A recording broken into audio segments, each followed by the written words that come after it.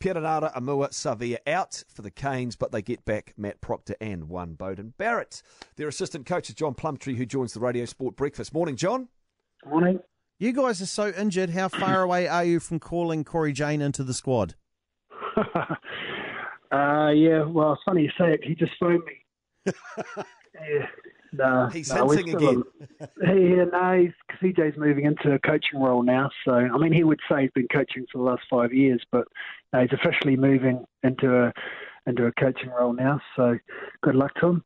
Right. Hey, now last week you had Beauden Barrett right up until the morning of the game, and then you didn't.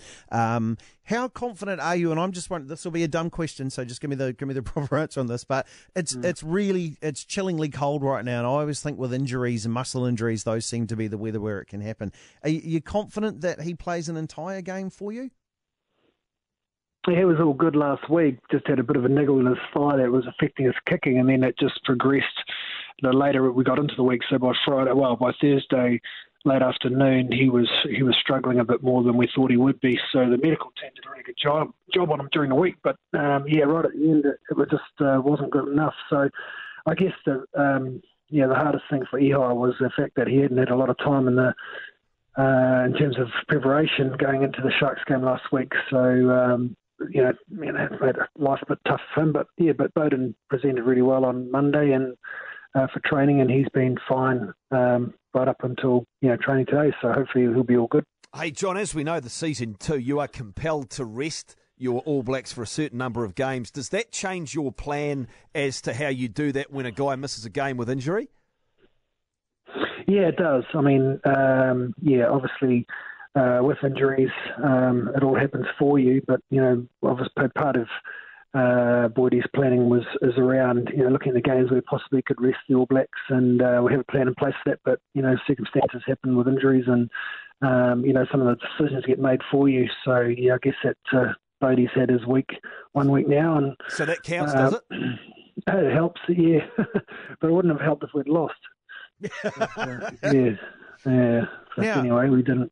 Now, I mean, as well as that, in fact, can you play the audio there? Okay, so you guys there, obviously the game, you were behind it for a long time, and then your side puts together a run of, it was about 30 rucks in a row, I think it was. Ngani Lamape gets across there. Here was our radio commentary of the moment at the end then when Ihai wins it for you, and we're just going to play it for you, and then I want to know if it was the same in the coach's box. Go, Louis. Ihai West. Hey, the Hurricanes have won 38-37. Was that the same sort of noise between yourself and Boydie at the top there? Like, who made the most noise when that kick went over? Yeah, I get a bit more excited about things than Boydie. So I got up and gave Boydie a couple of taps in his abs, and yeah. But I think Boydie smiled a little bit. But anyway, yeah. So it was good. I mean, obviously, we were 10 points down with 3 or 4 to go. You put your money on the Sharks to win that game, but the players showed some great character out there. And I said to them after the game that I thought that probably everyone in the stadium and everyone watching were hoping that we could do something. But the players out on the pitch actually knew they could do something. All they had to do was build and retain possession and put some pressure back on the Sharks. And of course the yellow card that they got was crucial, and we were able to get over the line. So it worked out well, but it was a bit nail biting and a bit hard on the old coach's tickers. Hey John, you've got some key guys out. We mentioned Amua and Julian Savia, but probably the most important guy you've got there is TJ Perenara, who could be out for say 6 to 8 weeks. How does his absence change the way in which you approach these games, most notably the Chiefs?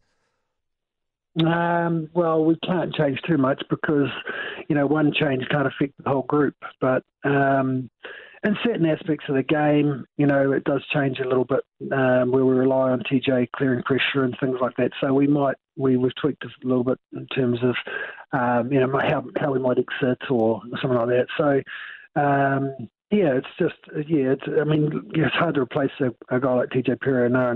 No disrespect to our other halfbacks, but and at the same time, it gives us time to have a look at, Jamie Booth and Finlay Christie, and we've got Richard Judd here as well. So we've got some, nice little backups that are going to get a bit of an opportunity now to prove who's the next one behind TJ. So and that could be good for us, long term. We've got John Plumtree with us, of course, assistant coach there at the Hurricanes. They play the Chiefs at Westpac Stadium tomorrow night at 7:30. The thing I've noticed about the Chiefs this year, John, is like they just never go away.